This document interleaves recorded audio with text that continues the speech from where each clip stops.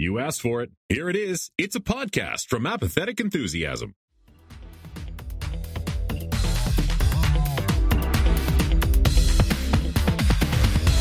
Coming to you live from the other side of season 4, in between seasons, and hey, we're over 100 episodes.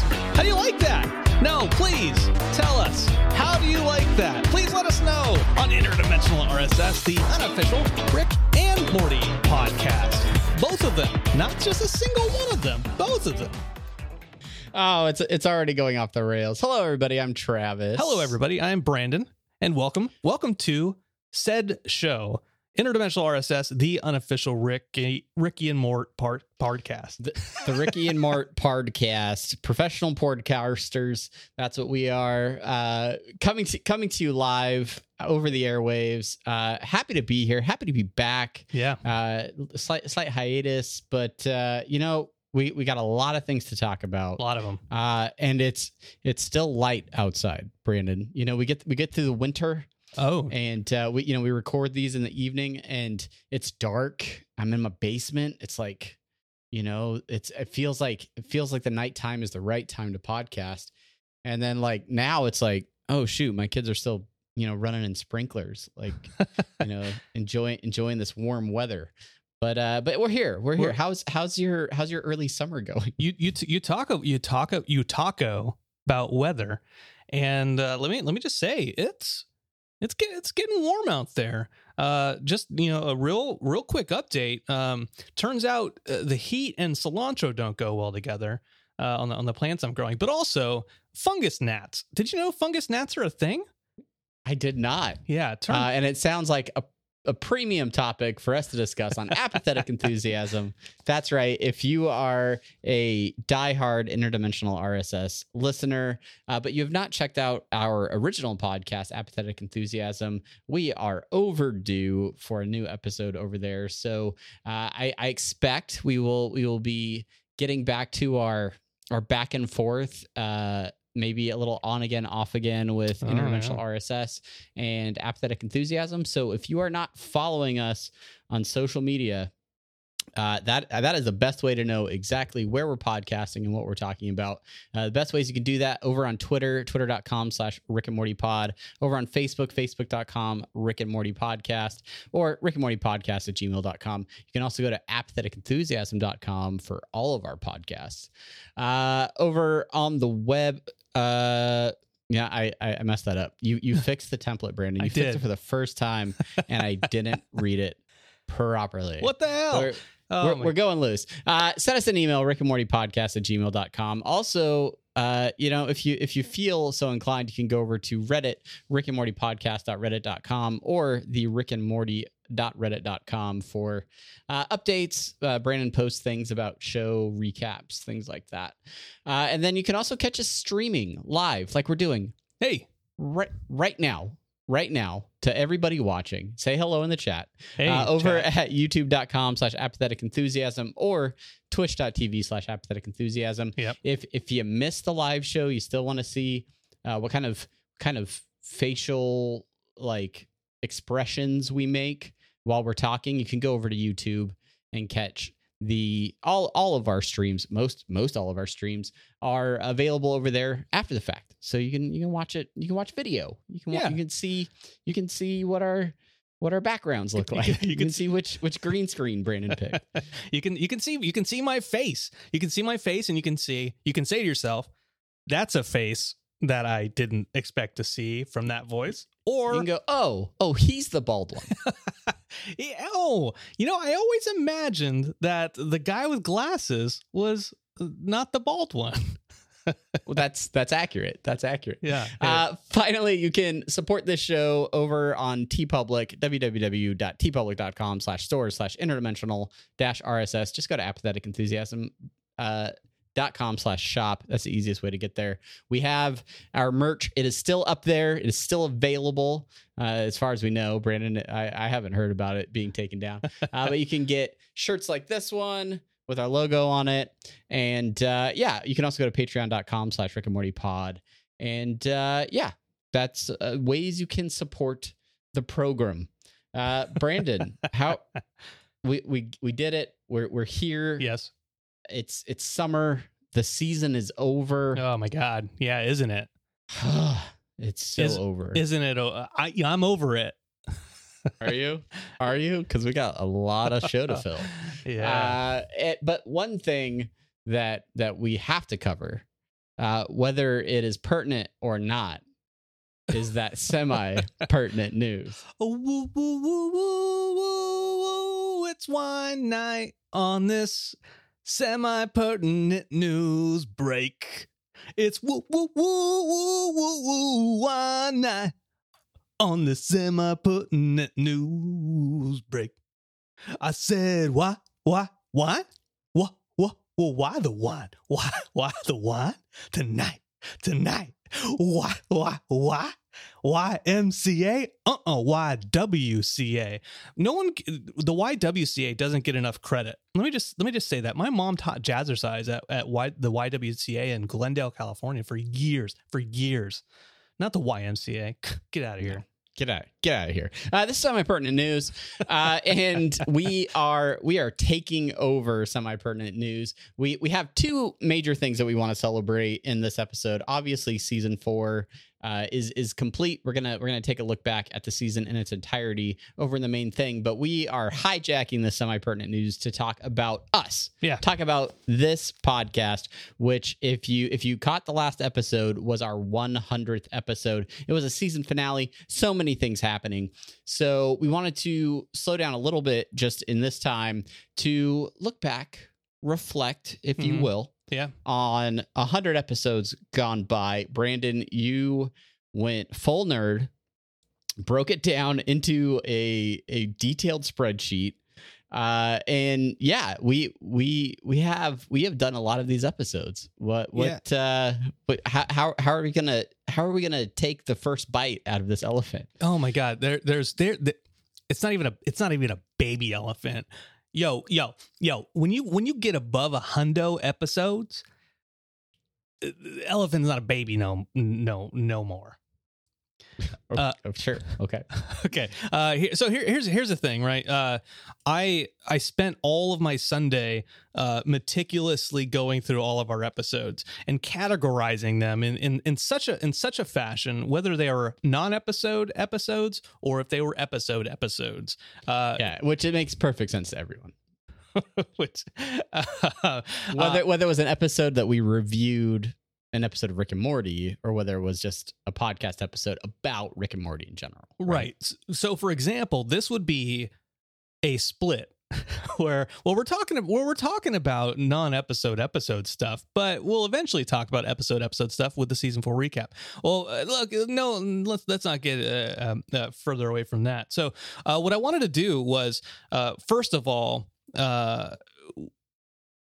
Travis, we've done so many different things.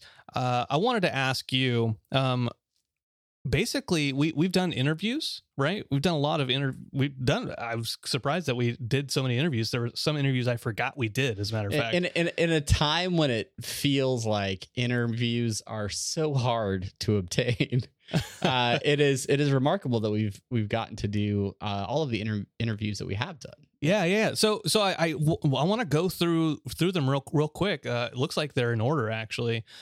We interviewed Kyle Starks. He worked on the comic books. Allie Gertz. Some folks might know who Allie Gertz is. She came out with Sad Dance Songs, which was a Rick and Morty themed concept album.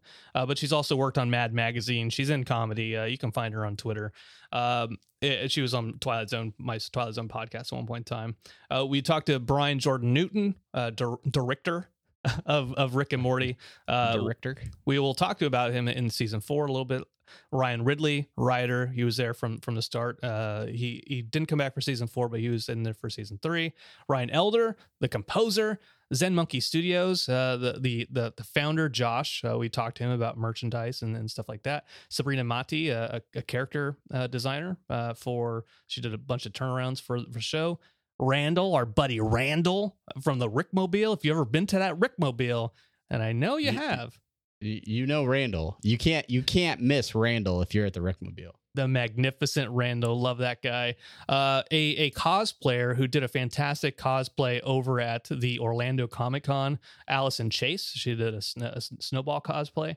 And then the very last interview that we had a chance to do was with Matt Brady, who is a writer. He wrote The Science of Rick and Morty. And so those are the interviews, Travis. What you of those, like what are the things that jump out at you?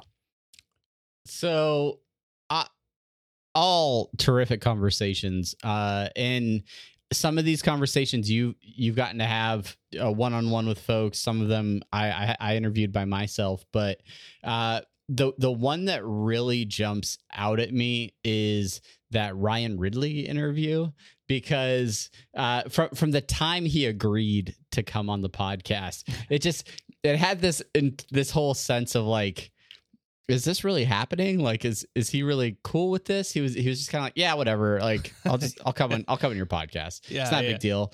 It was kind of right between.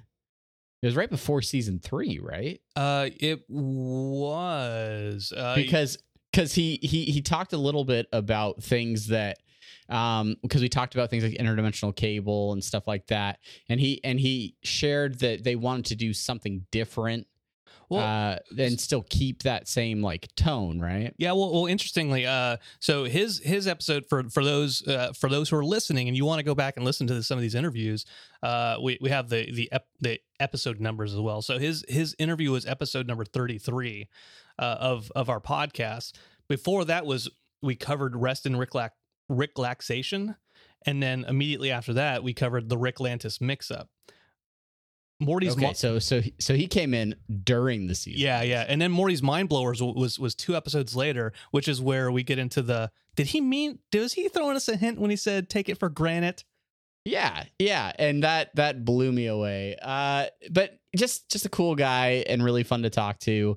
Also Ryan Elder, amazing. I love getting a chance. Really, everybody that has worked on the show that has contributed in some way to the show. It's great to hear from them and hear their perspective about what it's like to work on the show and all of the different unique skill sets and things that go into making Rick and Morty possible.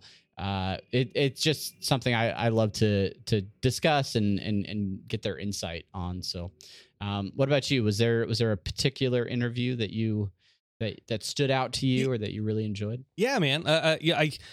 Obviously, when we talk about me doing music and I do all these stupid songs for all these transitions, and I don't showcase it often here that I actually know I can play music and I can write music. I'm not Elder's level, but I can. So anytime I get to talk to a musician about music, I love it because I admire the folks who are talented in that way, and we'll talk about Elder more later when it comes to that season 4. But and then on top of that, it also it was cool because it gave me a chance to when we do the Rick and Morty podcast, it's us and we're talking about Rick and Morty. We don't do sound clips or anything other than like the stuff that we have already pre-prepared.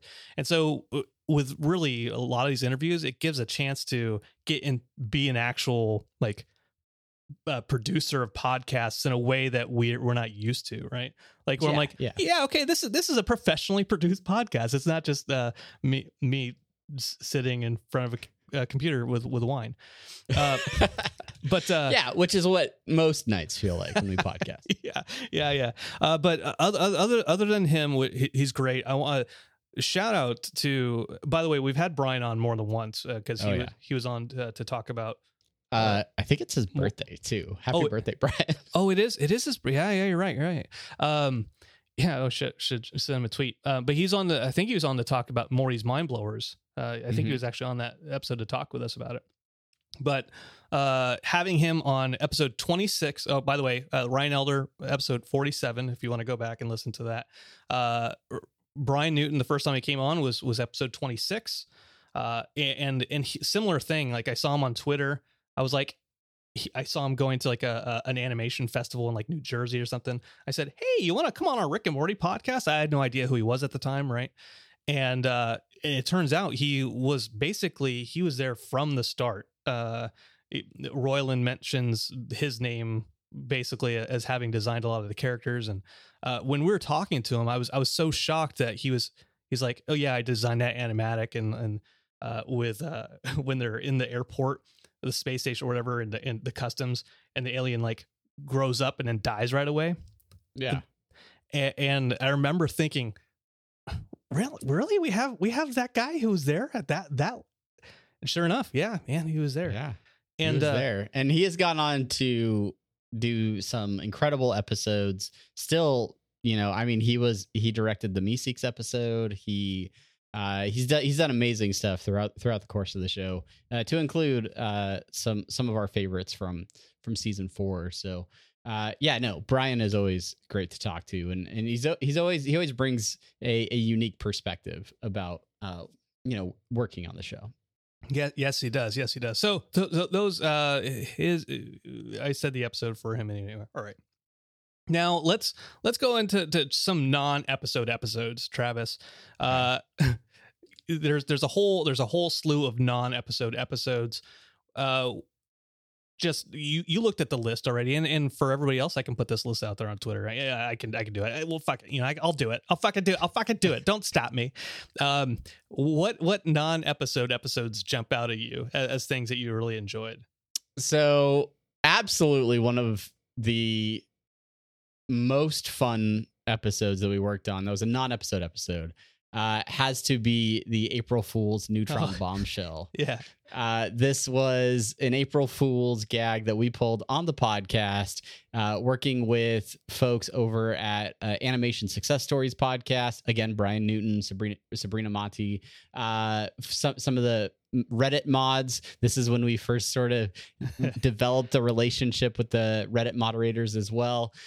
They wanted to do an April Fool's gag on the subreddit, where it somehow came out that Dan Harmon was a huge Jimmy Neutron fan, and he basically based the entire show, Rick and Morty, on Jimmy Neutron. And so we got to play along and record a podcast where we kind of figured this out. We had interviews and all this behind the scenes information from cast and crew to talk about it. And it was just such a fun project. It was fun to collaborate with those guys and do something that felt like a podcast, but was also, something different. It was a little bit like acting and a little, so that was a lot of fun. And probably one of my favorites that we've done, that was just kind of out there, something completely different. It's such a bombshell episode.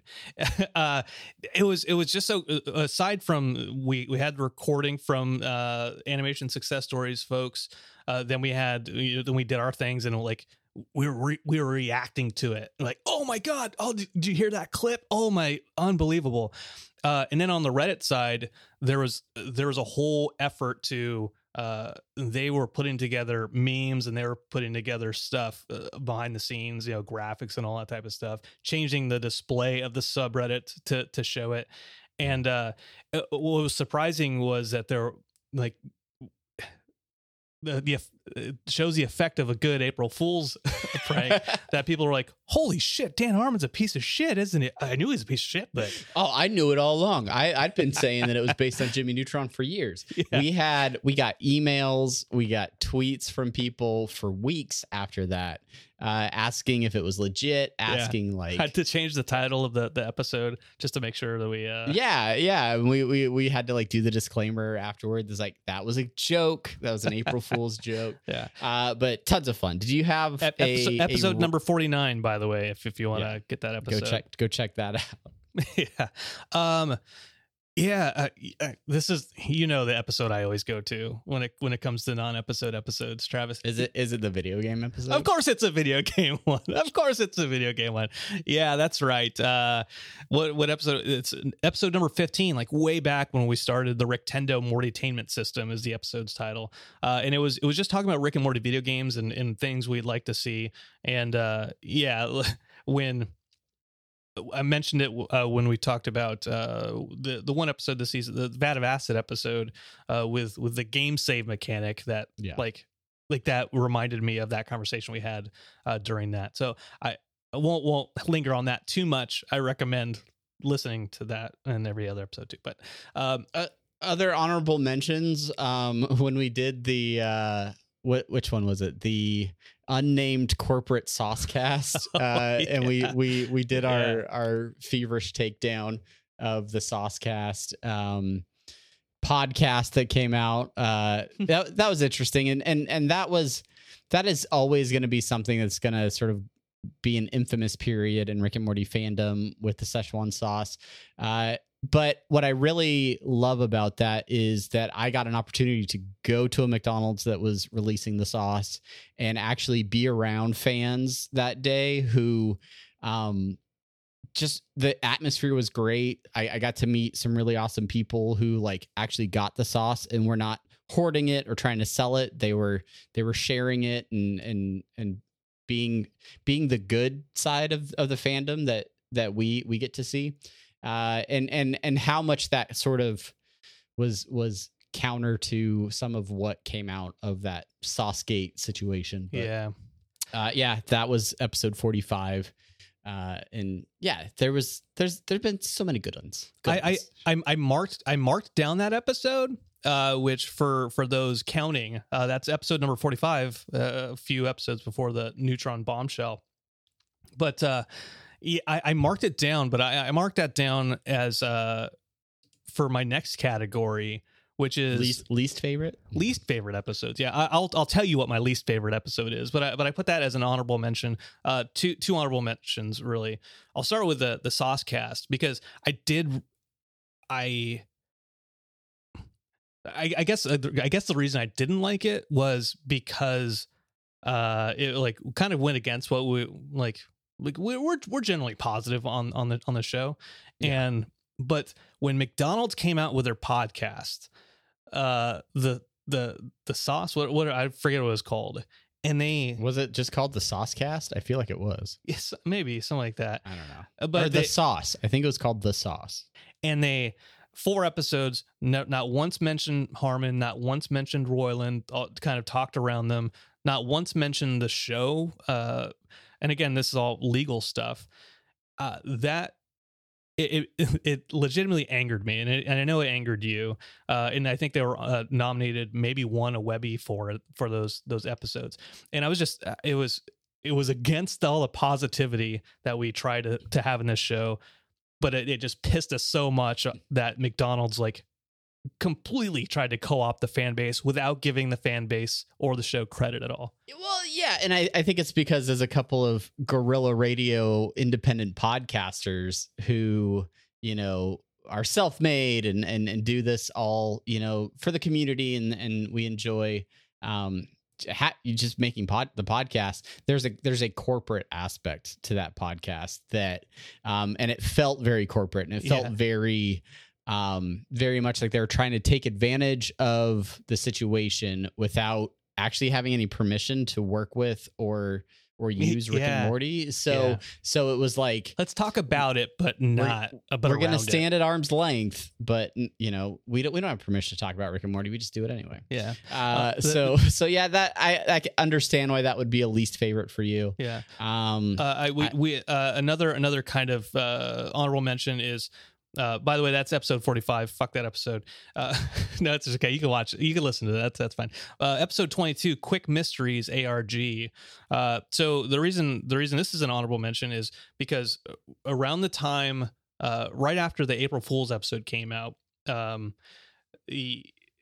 was a guy who came out. It was not Dan Harmon on Twitter. He was on Reddit, and he was made like videos, and it was supposed to be like kind of like ARG, kind of how Lost had alternate reality games.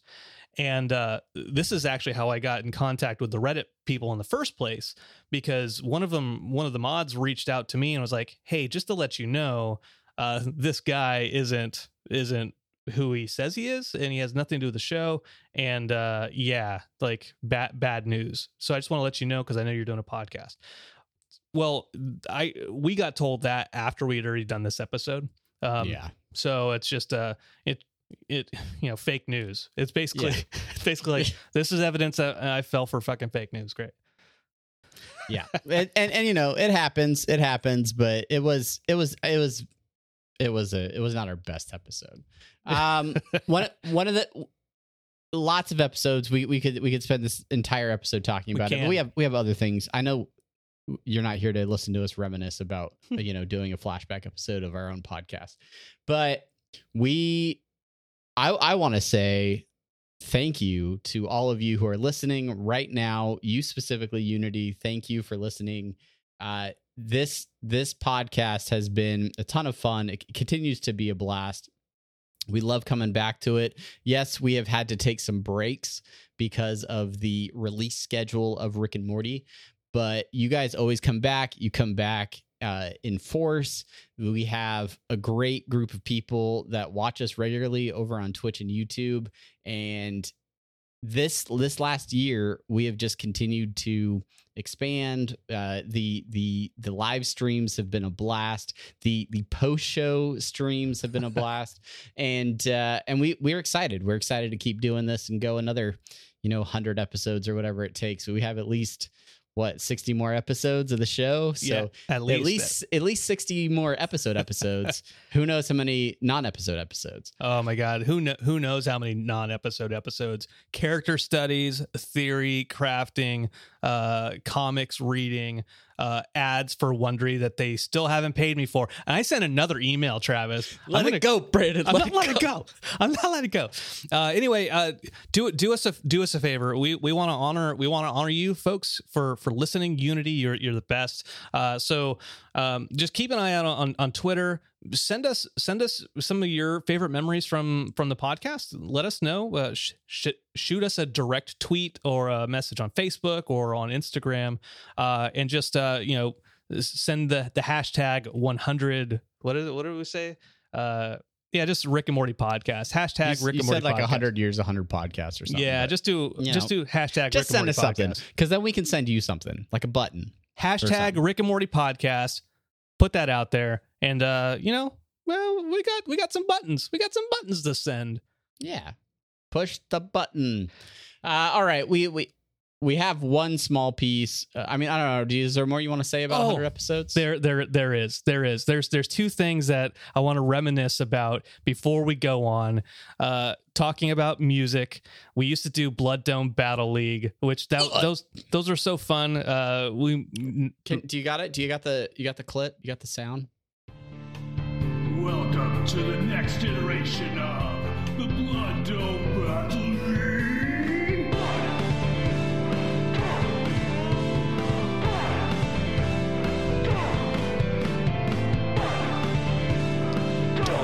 Man, we should have asked folks for a Blood Dome Battle League matchup. Maybe we could bring that back. I think we can. I think we can. And by the way, you know what?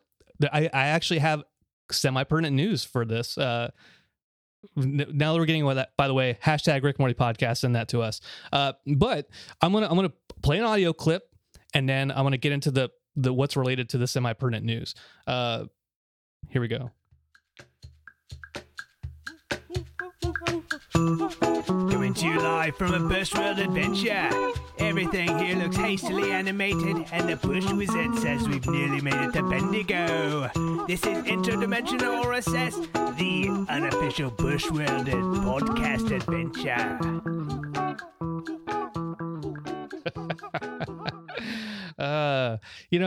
I'm just, sometimes I'm like, I'm not that bad a musician. But the reason that's semi-pertinent is because, and I apologize, I didn't do the research for it, but the person who did the Bush World Adventures, I think Matt Chapman, is that right? Or that might be Strong Bad, but anyways, he has a show on Adult Swim now. From the guy who did Bush World Adventures has a show on Adult Swim now. So I just wanted to put that out there. It's kind of semi-pertinent. That is semi-pertinent. Also, D Squeeze in the chat saying that he usually listens to our podcast at 2 times speed, and the Blood Dome Battle League song sounds way different at 2 times speed. It's probably like, first off, what? Well, we're not worth your whole time. You don't got an hour for us, D I'm just kidding, D Squeeze. You hang out. You listen to us. 5 You're times here speed. live. I'm You're good. here like VIP in the chat. So, but yeah, I bet that song sounds different. At two times speed. Okay. Yeah, I love doing music. You're good at it. I'm bad at it. But it's a fun part of the show.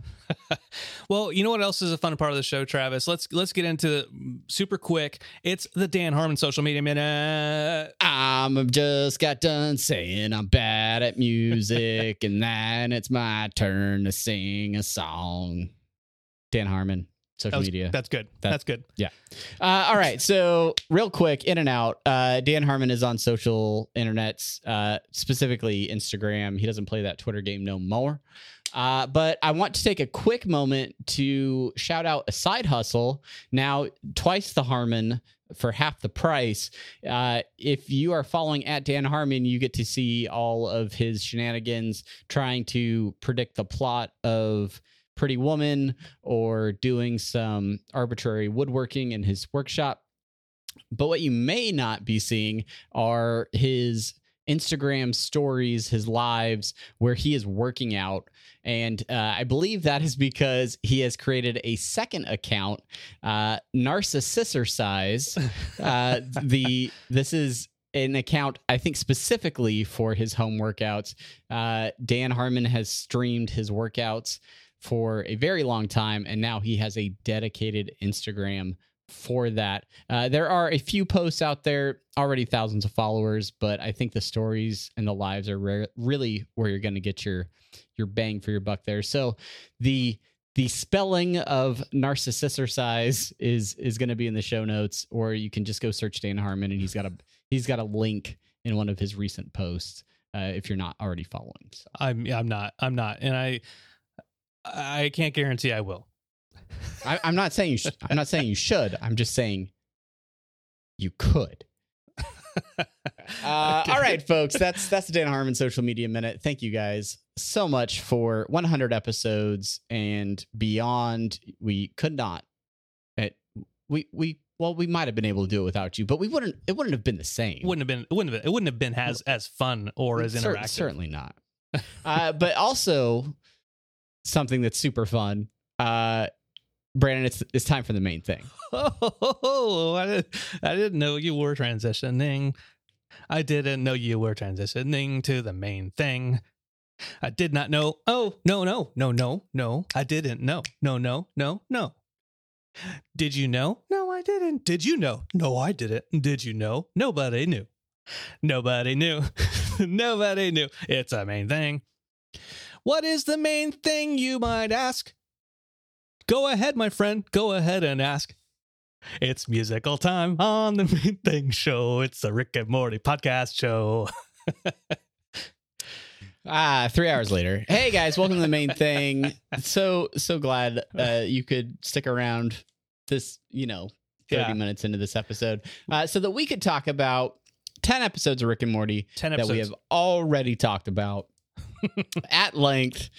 Probably at least a good 8 hours of content out there about these 10 episodes, but we want to look at the season as a whole. This was a little bit different of a season, obviously coming off of over 2 years without Rick and Morty, and the promise of 70 episodes. There was a lot of anticipation, a lot of buildup for this season, a lot to live up to, a lot of expectations, and the season didn't roll out all 10 at once. We got them in groups of 5, but we're gonna take a look at all of them. We're gonna talk about our favorites, talk about the ones that were maybe not our favorites. Brandon, what now that we sit on the other side of season 4, do you have any existential thoughts about it? Do you have any we made it. We got through it, and hopefully we're into an even rhythm now with how Rick and Morty will roll out. Yeah, if we want to talk about structure and production schedule, if you want to start if you want to start the season 4 discussion that way, I figure that's a great way to end the discussion. Okay. Yeah, let's end it then. Do you want to do our rankings first? You want to start with the rankings? No, well, here's what I want to do, Travis. Here's what I want to do. Let's just run down the episodes that we know exist. That we know exist. Obviously we know they exist. They're not in order because I screwed up the order.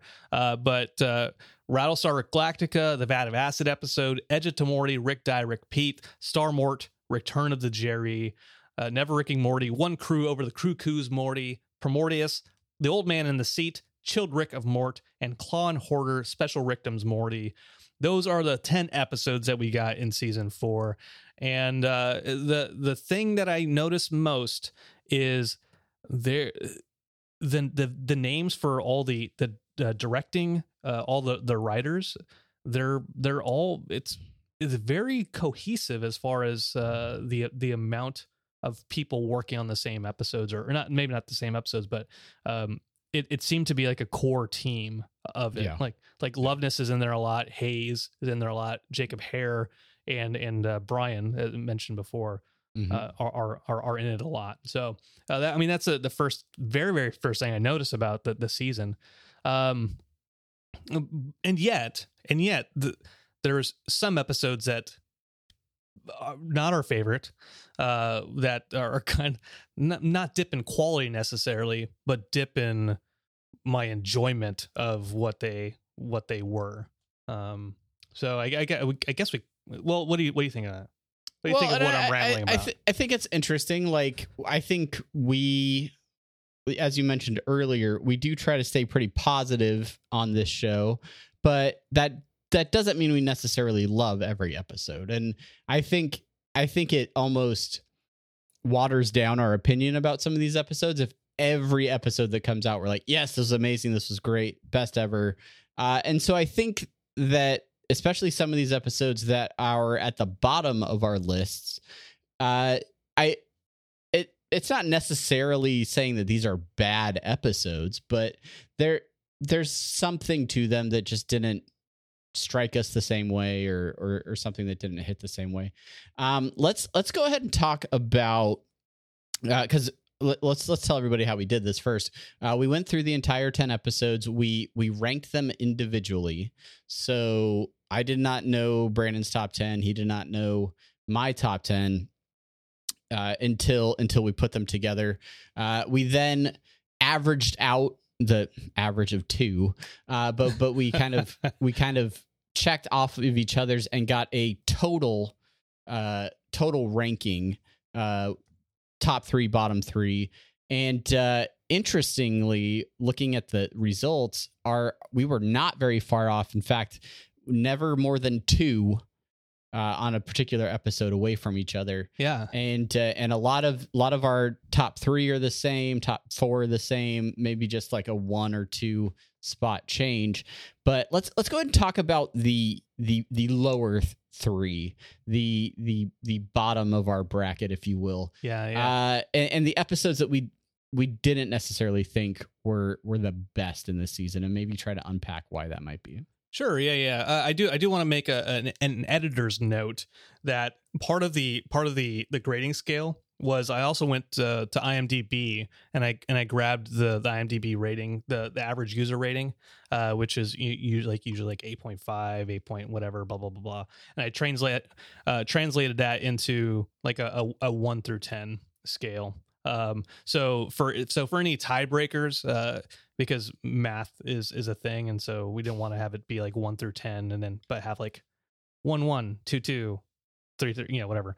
I added the IMDb rating as a tiebreaker for some of these. So which, if you look at the IMDb ratings, we're not too far off from how we rank these either. So. No. So for example, I'll look at One Crew Over the Crew Coos Morty. We ended up rating that overall 6. The overall rating was 6. Travis had 6. I had it at 7. But the IMDb broke it down into making it the overall rating of 6. So that's just to give you a behind the scenes insight of how Brandon is terrible at math and he has to have a third part. And a lot of those episodes that are in the middle, I'll just kind of read them off real quick. But Star Mort, Return of the Jerry, Never Ricky Morty, One Crew of the Creakers Morty, Primordius. Some of those are lower for me, higher for you, things like that. But they, especially in grading them, I was like, this isn't necessarily a bad episode. Like this is, and some of them I had higher, and then I just really was like, well, but I just like these other episodes that much more that it's gonna force it down, even though some of these are really good. But coming in at number 7 on our overall ratings, the Old Man and the Seat. This is the episode talking about Rick being a shy pooper, and yeah. Old Man in the Seat is overall ranking. Yeah. Number 8. Is it? Oh. Yeah. You got. That's what I meant. Yeah. I don't care. I don't care about number 7. Let's talk about top. Let's talk about the bottom 3 and start with number 7. Sorry, guys. Let's stop talking about numbers. All right. Let's talk about Rick and Morty. Bottom 3. Bottom 3. I don't know. Like I had this pretty high initially. I mean, it was I think the second episode of the season. And and then as other episodes came in, I was like, I don't think that's as good as some of these other ones. But why did you rank it as low as you did? You had it lower than me at 8. I did. And the ratings, and I think we talked about this like in the season 3 recap when we did that, and we had a grading scale. They had to there had to be an order to them, and the Old Man in the Seat, it didn't have a really a lasting impact on me as I was watching it and then recapping it. I thought it had good parts, and it had when we talked about it, the very, very end scene with the elder music and the juxtaposition of like cheering, all the hologram Ricks cheering for this guy, which ended up being Rick sitting on the shitter, and Rick's actually sad. I thought that was it was a really good way to end that episode, and I loved it. But as far as the episode as a whole, I was like, it's good, but it's almost like the ABCs of Beth. I'll just throw that out there. Just as an episode that I liked it, but if it's not going to be on my top 10 list. Yeah, and this is an episode that I would come back to talk about some bigger themes in this season, but just in terms of maybe the way that it's constructed or some of the things going on, like the Rick hunting down the guy that uses his toilet. It's interesting, and there's some really great stuff in there that he's doing that. Some of the A plot, B plot with Gluty. Gluty's a great character. The premise of the dating app is kind of like, okay, you end up with like a Morty and Jerry adventure in this one, which it's overall it's a good, it's a fine episode. I there's nothing wrong with it. It's just that there were 7 other episodes that were better than yeah, exactly. And it was right after Edge of Tomorty. It was right after that really good premiere. Like I loved the premiere, and so it was right after that, and so it kind of my expectations, I think, may have played a role in not liking that one nearly as much. Yeah. Let's move on to our second to last episode. This was Childrick of Mort. We both had it listed as 9. Yeah. So in agreement on this one. And fairly recent episode, only a couple episodes ago, and I think we talked about it. We talked about it in the post watch stream, and then also I think during the podcast, where we were both just kind of like, yeah, it's fine. Yeah. It's an episode. but nothing particularly bad. We just didn't feel like it stood out to us as anything over the top amazing, I guess. Yeah, I would say that is accurate. That's how I felt about it. Kyung-hee Lim, she is the director of this episode, written by James Siciliano, who also wrote Rattlestar Galactica. It felt like a classic Rick and Morty episode, to a certain extent, and but it felt like a classic Rick and Morty episode that I was like, that's good. It has the kind of conflict between Beth and Jerry to a certain extent, and Jerry and Rick, but it doesn't necessarily stick out. But again, like you said, with the Old Man in the Sea, it does have some of those thematic things that that season 4 had in it that we can talk about. So maybe we've discovered that we don't absolutely love the deeper and more, contemplative episodes of the show, or at least, I mean, I think we like those aspects of the show. We just don't end up rating those episodes as highly as some of the other ones. Yeah. Let's get right to number 10, our bottom of the barrel. And this should not come as a surprise to many of you if you've been listening to any. If you've listened to this podcast throughout the season. Number 10 of 10, Claw and Hoarder, Special Rickdoms Morty.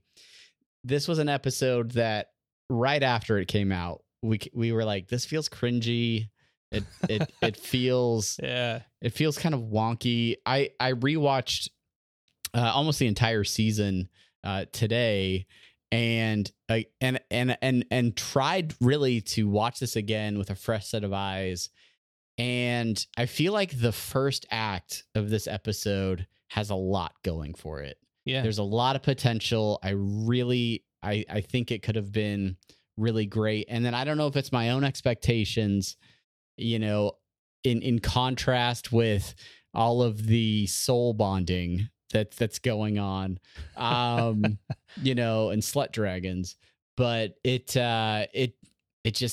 didn't feel to me like it. To me, I don't hate it as much as I did the first time I watched it, but it's still not tops for me. Yeah, no, it's definitely not tops at all. I think when we talked about this on the podcast, we talked about how it almost seemed like there were two different episodes happening. Like they started with one concept and they really had it fleshed out, and then they're like, you know what, fuck it, let's change the back half of the episode into something completely different.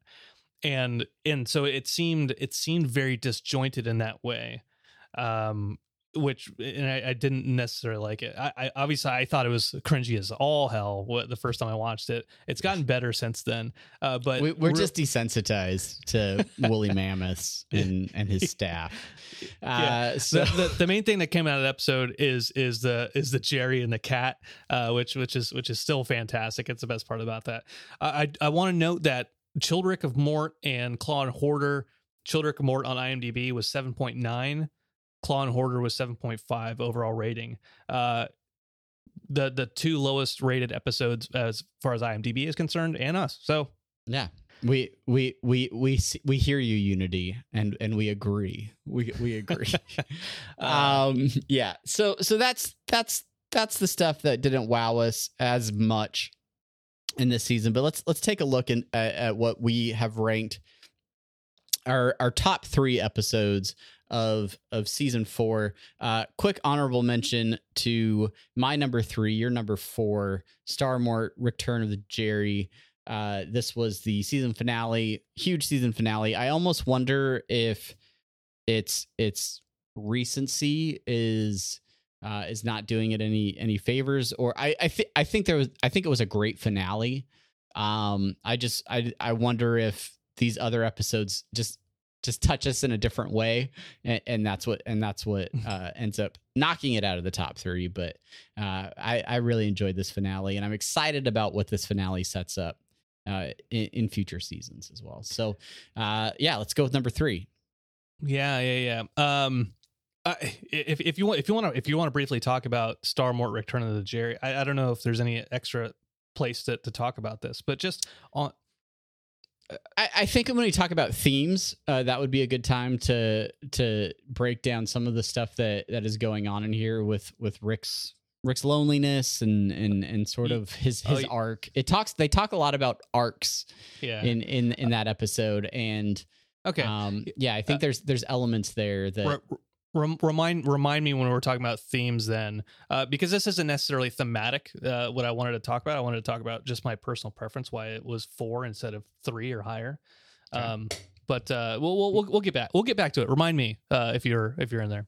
Yeah, if you're watching live, remind us. So episode number 3 on our list. This was Edge of Tomorty, Rick Die Repeat. I believe the season premiere of season 4. Yes, absolutely. Directed by Erica Hayes, written by Mike McMahon, and a terrific premiere. A lot of fun, a lot of great different elements. You had the return of the Phoenix Project and Rick dying multiple times, which was a unique thing to see, and all the different iterations of Rick that we got to see in this. And then a lot of Morty moments where he just kind of went off in this episode. He did. There's so many great moments in it. What sticks out to me is just the sheer balls or labia of the artists and the talent to put together just so many storyboards, so many death scenes on the sides of those death crystals. Magnificent job by the whole team. Erica Hayes directing, and it just those really risky taking risks and shooting for the stars. That's when we get an episode like this, and it's a classic feel. Mike McMahon, on the show for a long time, moved over to Solar Opposites. I mean, I have it as 2. You have it as 4. IMDb helped us split the difference to make it our top number 3 of the top 3. That's right. Now, episode number 2. I feel like this. The top 2 spots can go really to any one of them. Like Star Mort probably would have been a good number 2 contender had I voted differently for it. But this is the one that doesn't have any kind of play on Rick or Morty. It's the Vat of Acid episode. And I mean, and golden. This is my number 1. This is what, and I went back and forth with this one, but so much in this episode that I love. I love the way that the episode is broken up. I love the long sequence without dialogue where it's really just, the music. It's in the way that you use it. Yeah. The entire sequence with Morty's dating relationship and the life save device, the double cross, the Rick's plan all along, and his ability to sort of flip it back on Morty, and how all of the entire episode really boils down to Rick having an issue with Morty not liking his Vat of Acid plan, and so setting him up so that his only option, his only way out is to use the plan that he criticized in the beginning of the episode. I talked about it when we reviewed it. I feel like this is an episode that I would show people that don't watch Rick and Morty to give them a sense of the show. And I still kind of, like, my wife does not watch Rick and Morty at all. I still kind of want her to watch this one. I want her, like, hey, just check this one out and let's see where we're at afterwards. Yeah. Like, so I don't know. Why? And you have it at 3. So still in your top 3. I do. Yeah. Any other elements of this that really stand out to you? We talked about it before. Just the Elder really nailed that whole Pixar sad, happy type music. Anybody who's seen Up I'll say it again. The first 5-10 minutes of Up should have been its own. It should have just stopped there, or just skipped right to the end of the movie. It could have been a Pixar short that you watched before, Moana or something. I don't know. Exactly. Or the Lava U one. Doesn't, whatever.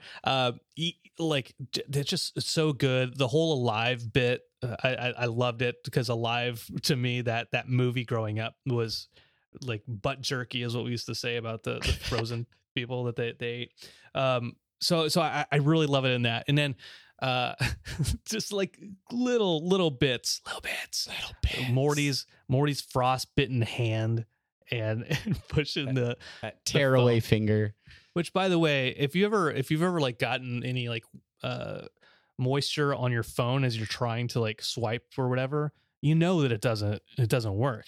The capacitance gets all screwed up. So I do have a little bit of a problem. Like, that wouldn't have been that smooth. The capacitance would have been messed up. But other than that, I actually reached out to he's on Instagram.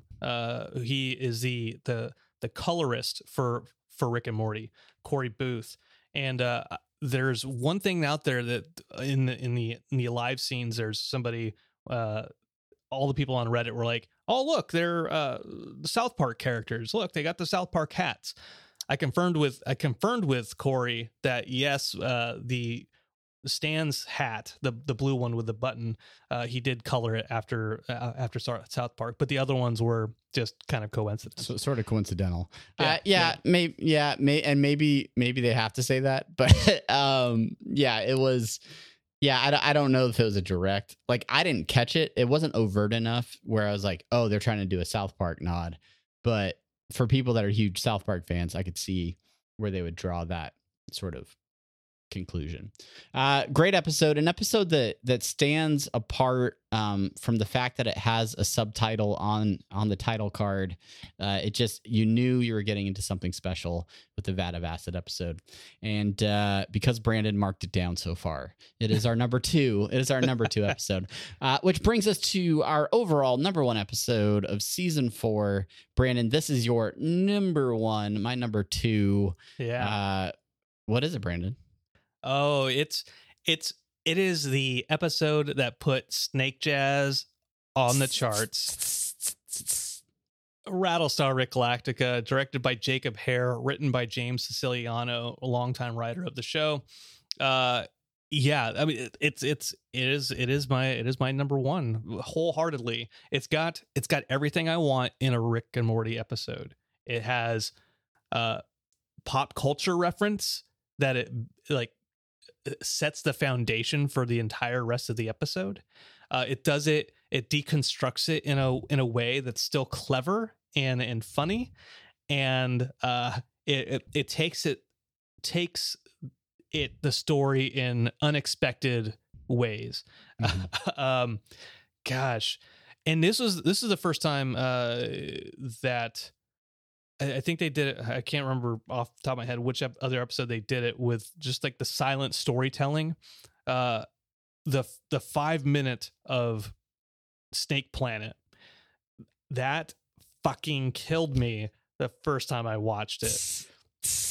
Just the entire sequence of going down, having it be like the like Arrival or Contact or those sci-fi movies where they're trying to Twilight Zone, even, where they're trying to figure out what this alien astronaut's wife, this alien snake is trying to say.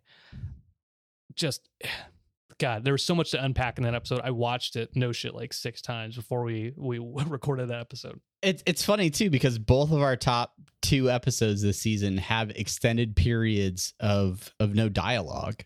Yeah, and that's right. That acid episode. It is really interesting how the visual aspects of the storytelling and can really come across, and the visual gags and things that they're able to pull off, and of course, Ryan Elder coming through with the score to kind of set the tone, set the mood for all of these things. The thing I love about Rattlestar Galactica is it kind of brings the Terminator like theme in in a sneaky way to where like almost through the entire first act, you don't know that it's going to be like that. All of a sudden the snakes come back. There's robotic snakes. There's this little snake like half man thing that you're like, oh, that's like a Terminator. Like that's like a Terminator thing. Cool. Yeah. All right. It's a Terminator. And then you come back from the commercial break and it's like in the year, like, 2025. The narration. The narration. Yeah. When we watched it live, you saw my reaction when it came back from break. Nobody was expecting that, and then it kept taking that conceit, that time travel Terminator conceit, and then pushed it further, and then did Back to the Future, did some Back to the Future stuff, and then the very, very like time traveling thing to do. Well, go back and stop the assassination of Lincoln. Now go assassinate Adolf Hitler, like every standard time travel tropes. And for a show that has literally shelved time travel and does its best to avoid it, sometimes to call it out specifically, to prove that they're not doing time travel. This was a unique opportunity to see how they would do time travel, how they would use it, and kind of get it all out of their system, and then be like, okay, like you can't do a Terminator episode without having time travel. So it was good. It's like, all right, we're gonna talk about Terminator. We're gonna get all this time travel stuff out of the way, sprinkle in your Back to the Future stuff, and then we're done. Like Rick even says, like that's about as much as you can get out of a time travel concept. So don't expect more of it. But yeah, no, it's great. The experience of watching that episode just stuck with me, like the way that it unpacked, and then plus it was a Christmas episode. Yeah, like that's right. Yeah. It's just, you've got Jerry floating through space with his buoyancy shoes or whatever. That's the other thing I really liked about it was, and we'll talk about this later on when it talks about themes, but the competence level of Jerry when we talk about arcs. Right. So, number one for me, totally. Overall number one. You had put it at number two. By the way, not IMDb's number one. IMDb's number one is the Vat of Acid episode, followed closely by Star Mort, Return of the Jerry. Rattlestar Rick Galactica and Edge of Tomorty are both sitting at number 3, with a 9 overall rating. So. Absolutely. There you go. So that's our rating. That's our ranking. We're not going to unpack every episode. Obviously, if you want full details on our thoughts on these episodes and all of our favorite bits and things like that, you can go check out, the last about 10 episodes of this podcast, give or take, and you can get all of our descriptions on that. I do want to talk about some arcs, some overarching themes throughout season 4. There are definitely some things that each season has a few different themes or things that you can kind of find a through line through a lot of the episodes. They're not always present in every episode, but one of the things that really stood out to me in terms of Rick in season 4 was, and I have this split into 2 different things, but really his loneliness and insecurities came up a lot in this season. We've thought for a long time about Rick as this all-powerful, smartest man in the universe, can do anything, basically can't die because he's got a backup plan for that. He uses science at will to do anything that he wants, but he definitely has vulnerabilities, and I feel like the show really took the time this season to highlight some of them and show the areas where Rick is vulnerable. Yeah. We talk about Old Man in a Seat, right? That's a big one. We talked about it with Welsh Girl in the chat on YouTube. Mentioned it already, right? At the very end of the episode, all the hologram Ricks are talking shit to Rick, who should have been I forget the character's name, right? Who died because he became free. But I mentioning in the chat, like, yeah, they're negging. That's Rick's way of being like, I care about you because I treat you like shit. And when we see later with the return of Bird Person / PP, right? Rick doesn't have any friends at this point in time in the show. And so it's interesting. This is the second episode of the season. The last episode of the season, Bird Person comes back, and you can see that loneliness of friendship, having not romantic partnership, but some kind of companionship as far as somebody to talk to that's not necessarily his dumb grandkid or granddaughter. And then this could lead into another topic about loneliness, but his relationship with Beth, and really, I wonder if his loneliness is also tied to a sense of lacking control or losing control. Yeah. I was thinking about that as well. Like the way this episode opens, the season opens, the first episode, they make a point that Rick cannot just grab Morty and take him on an adventure whenever he wants. Yeah. The expectation within the family is that he is asked if he wants to go on the adventure, if he has homework, if he has stuff going on. It doesn't take a backseat necessarily to whatever Rick wants to do. This is really a contrast to season 3, where Jerry was out of the picture. Rick was the de facto patriarch of the family or whatever, and kind of just got away with whatever he wanted. But now that Jerry and Beth are back together, I think the writers really made a point to show that, like, they're going to stick it out. They're even if they have hard times. But Rick's status in the family is kind of taken down a peg.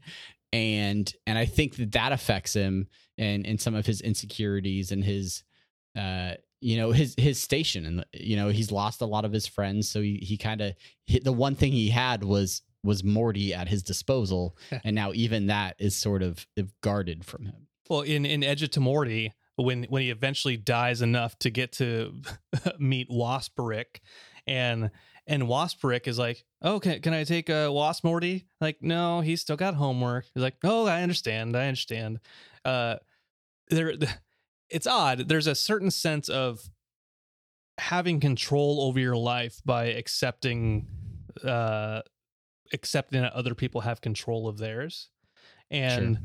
I don't know if that makes sense, but like Rick doesn't want other people to have the ability to make the choices for him. He wants, and because he wants control of other people's choices, he continues to lose control. Whatever. Yeah, whatever. Fuck it. Doesn't matter. Couple of other things that highlighted, we talk about his loneliness, or, obviously the season ends with this new family dynamic with two Beths, and both of them feel like they don't really need Rick in that moment. Neither one of them are turning to him for answers about who the real one is versus the clone. And even the kids don't care. They're like, whatever, we've got two awesome moms, we're good. And Rick watches that, Mindbenders on his own, and has like a realization about himself, like, wow, I'm a bad dad. Like,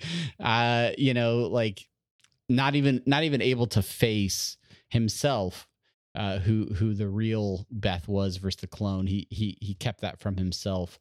And I don't know. Like, I think those emotional insecurities of Rick's, I don't think those are going anywhere. I think those will continue to be a theme moving forward throughout.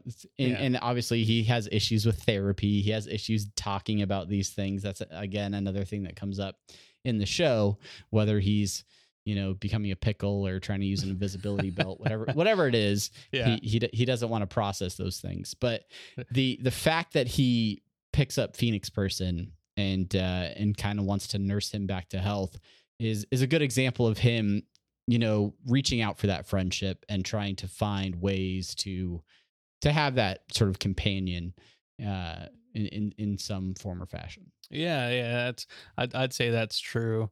And we mentioned Beth, and we talked about the parenthood aspect of it. One thing, I'm going to put this out of order as far as our notes go, but I put Rick's God. Rick is God, because I watched Rattlestar Rick Galactica again, and Rick talks about being God, and then in the Story Train episode, and Never Ricking Morty, obviously you have Jesus. Jesus shows up at the end of that, and then the episode that came in number 9 for us, Childrick of Mort, that also had God. That had Gaia. It had actual Zeus. A Zeus. And so there's this theme of parenthood and of gods all kind of tied together throughout the season of what it means to be a parent and to create something, and how you handle that something. And I say this, as a parent, you want what's best for your kids, and you want to create and fashion their lives in your own image. And sometimes that's not the best thing to do for them. As we see with Rick and Beth. He tried to fashion them in 2 different images, and that was his mistake with them. So I thought that was interesting.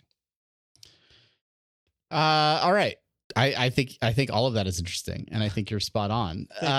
One other note that you have in here is Jerry's arc, and Jerry's still around. Jerry's back in the family. He's keeping bees. He's going on adventures with talking cats. Yeah. What was your overall perception of? Do you feel like Jerry changed much throughout this season, or do you feel like there were specific times where he kind of showed growth or showed, I guess, maturity? We talk about the father of, Summer and Morty, but I don't know. Like he's the go-to idiot of the show. I must be. Sometimes I feel. We talked about 100 episodes of this show and going back and us talking so much shit about Jerry through the years, and I feel maybe there's a tide shifting as far as Jerry goes. We love to hate him because he does stupid things, right? But underneath all of that, he tries. No matter. Hey. But that's all I can do. I just say, hey. He tries. And if we talk about Star Mort, right? That's where they say, like, oh, you had the arc. Like, you had the best arc of all of them. No matter what, if he's going to fail, or if he's going to fail upwards, in the sense that he wins, but he's still a failure. I just kept crawling and it kept working.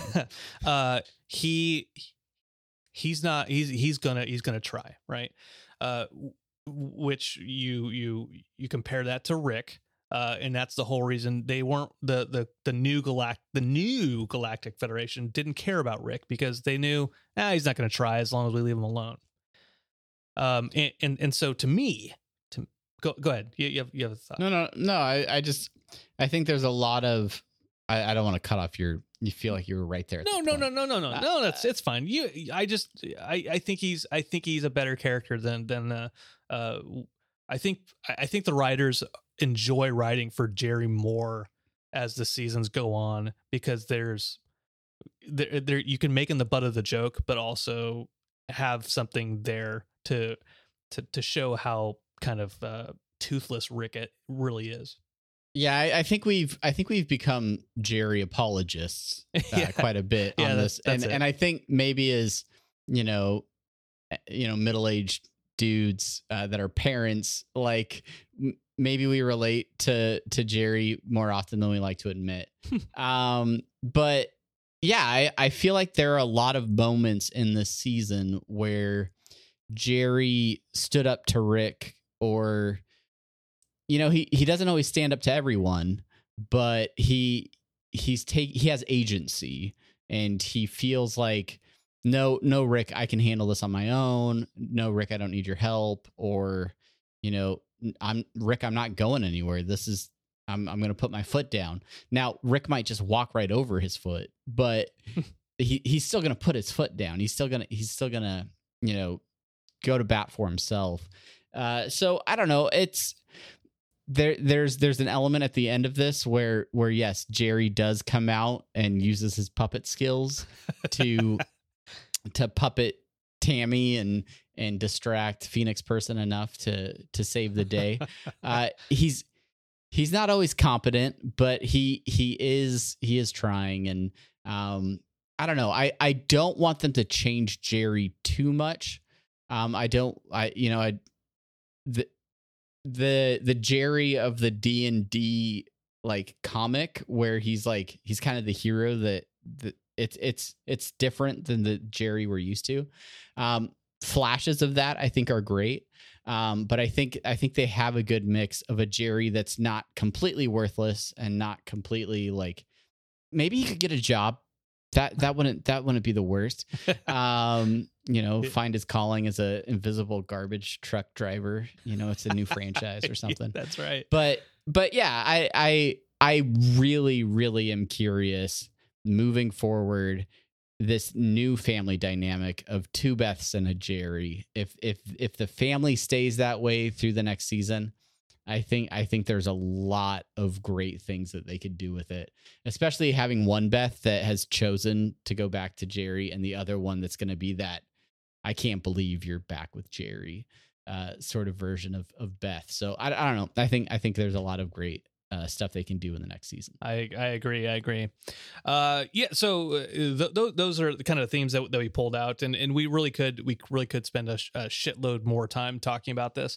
But maybe we will. Who knows how long we have to wait for season 5? Who knows? But I want to talk about the music of season 4. Well, let's do a real quick rundown. I did have Spotify up, so we could. Because it's commentary, we could use it, but we don't have time for all that. Go to Spotify. I do want to do a quick rundown. If you are a Spotify user or any kind of streaming music user, one of the things that it's not necessarily unique, but they were much more quick to release original songs from this season to those streaming platforms. Obviously, music has been part of Rick and Morty from the beginning.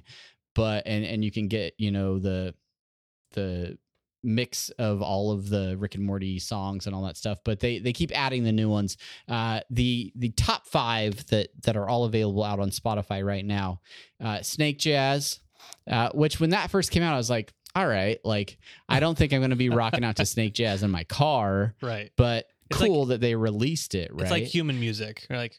Yeah, I mean, doop doop doop, which I think I still have in my pocket operator. Yeah, I did too. Losing a friend. This is from the Old Man in the Seat episode. Again, not like a super like I don't want to say memorable, but it again was like a song that was like, okay, cool. It's cool that they put it out. Yeah. But then I feel like the next 3 are just a bunch of rock stars. They slap, as the kids say, or you say. What did you say? They slap? No. Oh, they don't say it's that? a bop. It's a bop, Brendan. Bop. They don't slap. Okay, boomer. Anyway. That's a thing kids say, right? I don't know. Glory to Glorzo. Means glory to me. Sung by Dan Harmon himself. Also Camping. Gotta go camping. another great Dan Harmon bop, if you will. But then Don't Look Back. Slaps. This is sort of the theme of Star Mort or Return of the Jerry. This is the music that plays at the end of the episode. That is a song that I will listen to. I'll throw it in a playlist or something. Like it was a collaboration between Ryan Elder and another Kyoto? TV composer. Uh, Yeah, and I love that song. It has sort of that same sort of tone that we've gotten in other times throughout Rick and Morty, but it's I don't know. Katomi music. But all of those available, obviously other songs throughout the season as well. But I love that they're pushing those out, and getting those on Spotify like next day for some of these episodes. Yeah. I like some of the ones that they didn't necessarily do too much of, but the 80s Snake music when they go back in time to the 80s Snake MIT. They got like the really like classic like back to school with Rodney Dangerfield 80s Snake music. In the in Never Rick and Morty, I'm a bird and a person and more. Hey, we all remember the musical moments of Rick and Morty, but was this really one of the best ones? I love that transition as well. Yeah, no, that is a great song. Yeah, and of course, Garbage Truck Jerry. It's a new franchise. Great music all around. Overall, it's such good stuff in there by Elder and crew, and it is collaborations with Harmon, I guess voice artist MVP for the season, since he basically did just as much as Roiland, I think. If we're looking at it, yeah, he sang in most of these songs, and then his voice is all over these episodes. And rewatching most of them today, I was like, oh, there's Harmon again. There he is again. Yeah, they got him in the booth. Maybe it's because he quit Harmontown and he just misses being in front of a mic. But yeah, no, he's definitely filling in a lot of those characters. Brandon, yes, we've been chatting for a while now, but are there any lingering thoughts, lingering opinions about season 4 that we didn't touch on, things that you want to discuss? I'm not going to say rate this season amongst the 4, but yeah, what overall, despite well, and I guess we didn't really talk about future implications or production type things, but despite the fact that it was broken up into 2 sets of 5, how do you feel the season holds up in sort of the history of Rick and Morty? I don't know if I'm trying to think of if I like this season more than I liked season 3. I'm trying to see, definitely not better than 1 and 2. But I think season 3 had really, really high points to it. But I think it was also kind of mired in the eventual script and union and contract disputes that would take us into a 2-year hiatus, right? Yeah. So I think they came back in season 4 and they're like, okay, yeah, let's get something cohesive. They've already written a lot of season 5, starting to animate that type of stuff. So I don't know. I look forward to it overall. Here's what I wanted to say earlier about Starmort, right? When I first, some might say, Brandon, you rated that as number 4 and not Brandon, not higher. And I told my friend Omar the day after it aired. And this I don't want anybody to take this and be like, God, Brandon's kind of a dick. But after Never Rick and Morty, and they said the whole thing was like, you're draining us for content, breaking the 5th wall and all that type of stuff.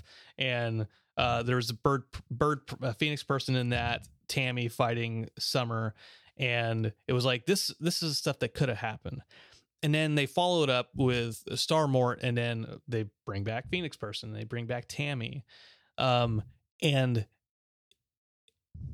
if you take those 2 episodes, one is saying like, we're not like, let us do fan content that we want, let us do the serialized storytelling that we want. And then you have this other one like, by the way, here's a serialized storytelling you want. I remember Sire Dark in the chat afterwards was like, it was the fan episode, right?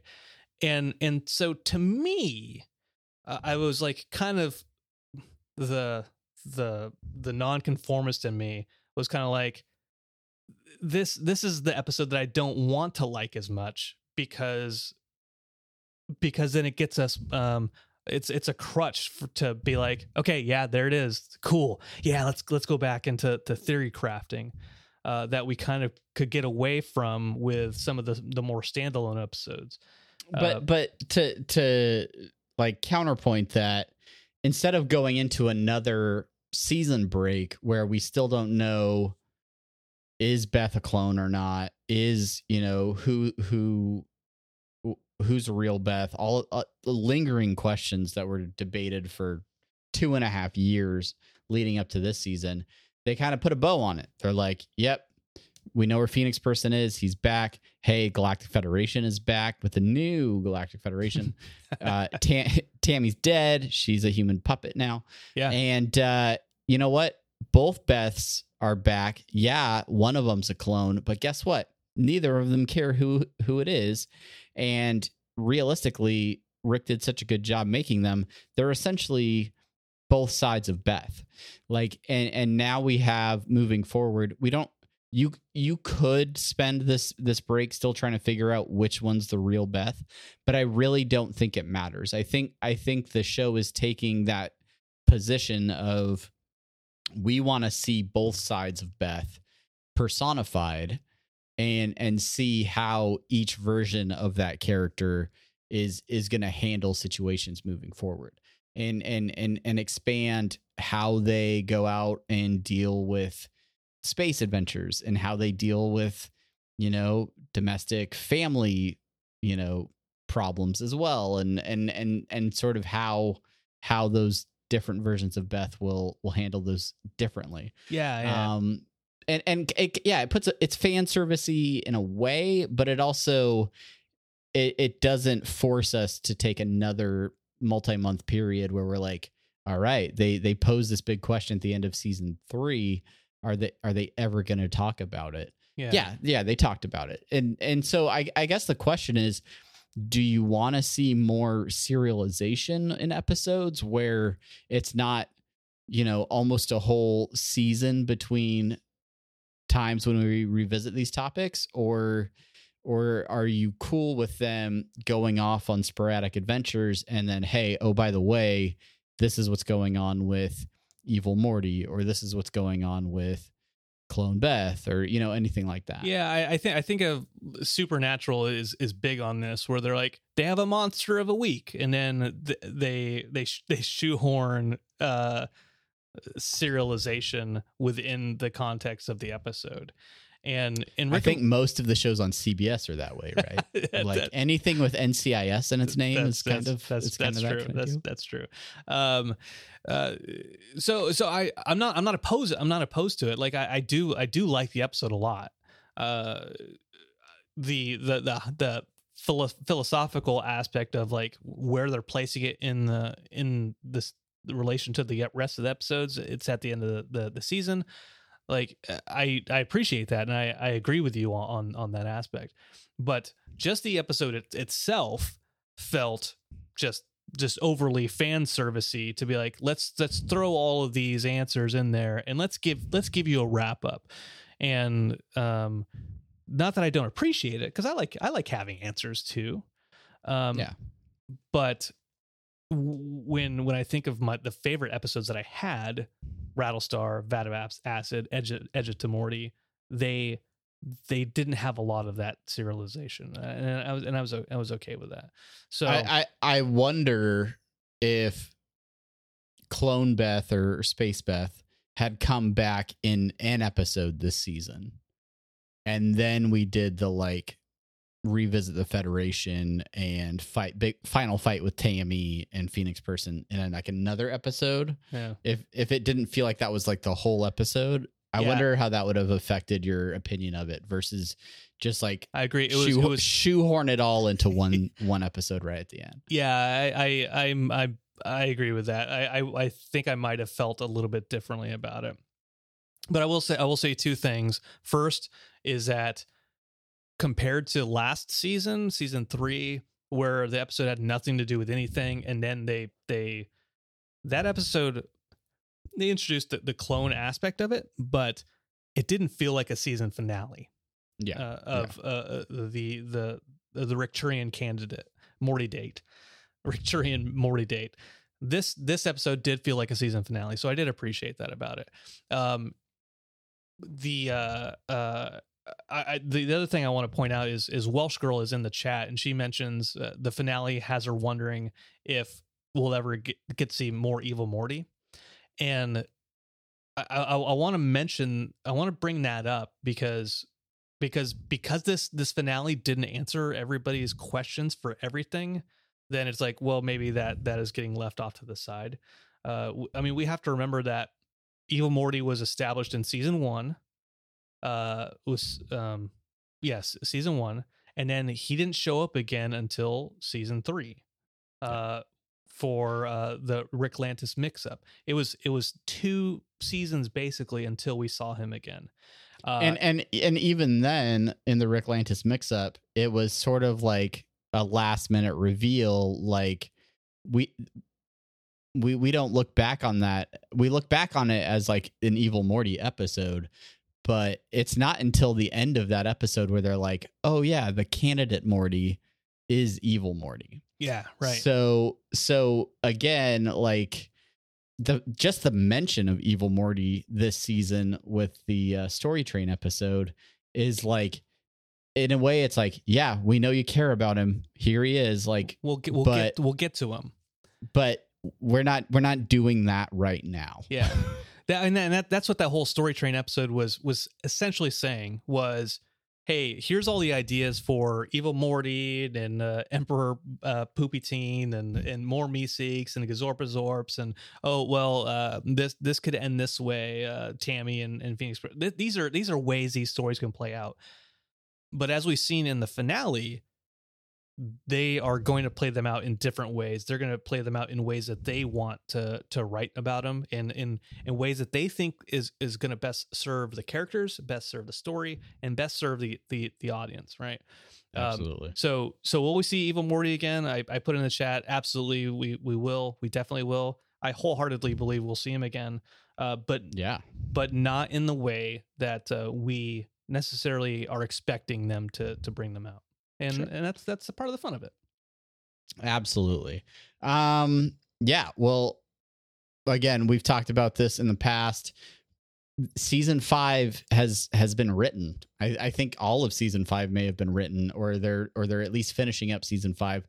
I know animators and other artists are already working on episodes for season 5. So, we're not gonna wait 2 years, guys. We're not gonna have that many non-episode episodes to talk about stuff. But yeah, we'll definitely be back over this break with more interdimensional RSS to discuss things that come up. Maybe we can trick someone into an interview or something like that. But we absolutely want to know what you guys think. We've unpacked a lot of season 4 for you, but I'm sure there are things that we've missed. So please hit us up on Twitter at Rick and Morty Pod. Send us an email, rickandmortypodcast@gmail.com. If we get a ton of your input, that's a whole episode in itself. We can do a Q&A episode. Ask us questions about season 4, things that we didn't mention. We've done those. We've done those before. Yeah. We've done those Q&A episodes before. Yeah, we have. Yeah. Non-episode episode. No. Yeah, that would be episode number 79, obligatory Q&A episode. Also episode you love your spreadsheet, Brandon. Dude, I put so much work into it. You did. It's a fine spreadsheet. I'm gonna post it. A good job. I'm gonna post it on Twitter. By the way, if going back to semi-pertinent news a little bit, anything that we talked about, if you have any thoughts about episodes that we've done in the past, please send us a tweet, send us a message on Instagram or Facebook, hashtag Rick and Morty podcast. And we got some stuff to give away. So make sure you go out there and do that. Travis, I just want to say, 1, season 4 is done. 2, over 103 episodes essentially with all the bonus shit that we've done. Yeah. I couldn't be happier to podcast with a jolly soul like yourself, and to all of our friends out there, you're just the fucking best. And this is a lot of wine I drank. I'm trying to get rid of it all. Yeah, coming in at an hour and a half now, you guys, but you are so worth it. Thank you guys so much for listening. Thank you for coming back season after season. Thank you for all of you that, we're trickling into listener suggestions and short outs, but you guys really, you have shared the podcast with people. Word of mouth has really helped it spread. Some people just, Google and find us. But for those of you that tell your friends, that tweet about it, things like that, we thank you guys so much. This was our first real season doing the live streaming aspect of this, and I wouldn't want to do this show any other way now. So many of you hanging out in the chat. Huge shout out to D Squeeze, who hosts us every week on his channel and is always in there in the chat. Sire Dark, always huge. Have a good day, Face. Welsh Girl hanging out all night tonight, and others. Quick 66669 usually showing up. Your mom showing up and sharing some love. But no, by actual mom. That's right. I was like, actual mom. I don't remember seeing your mom enter the chat.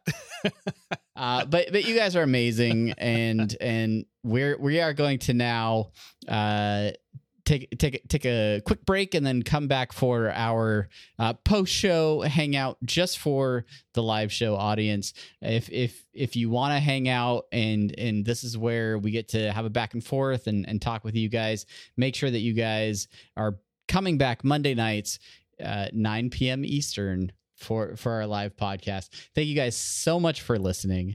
And until next time, I'm Travis. And I am Brandon. Thank you for listening.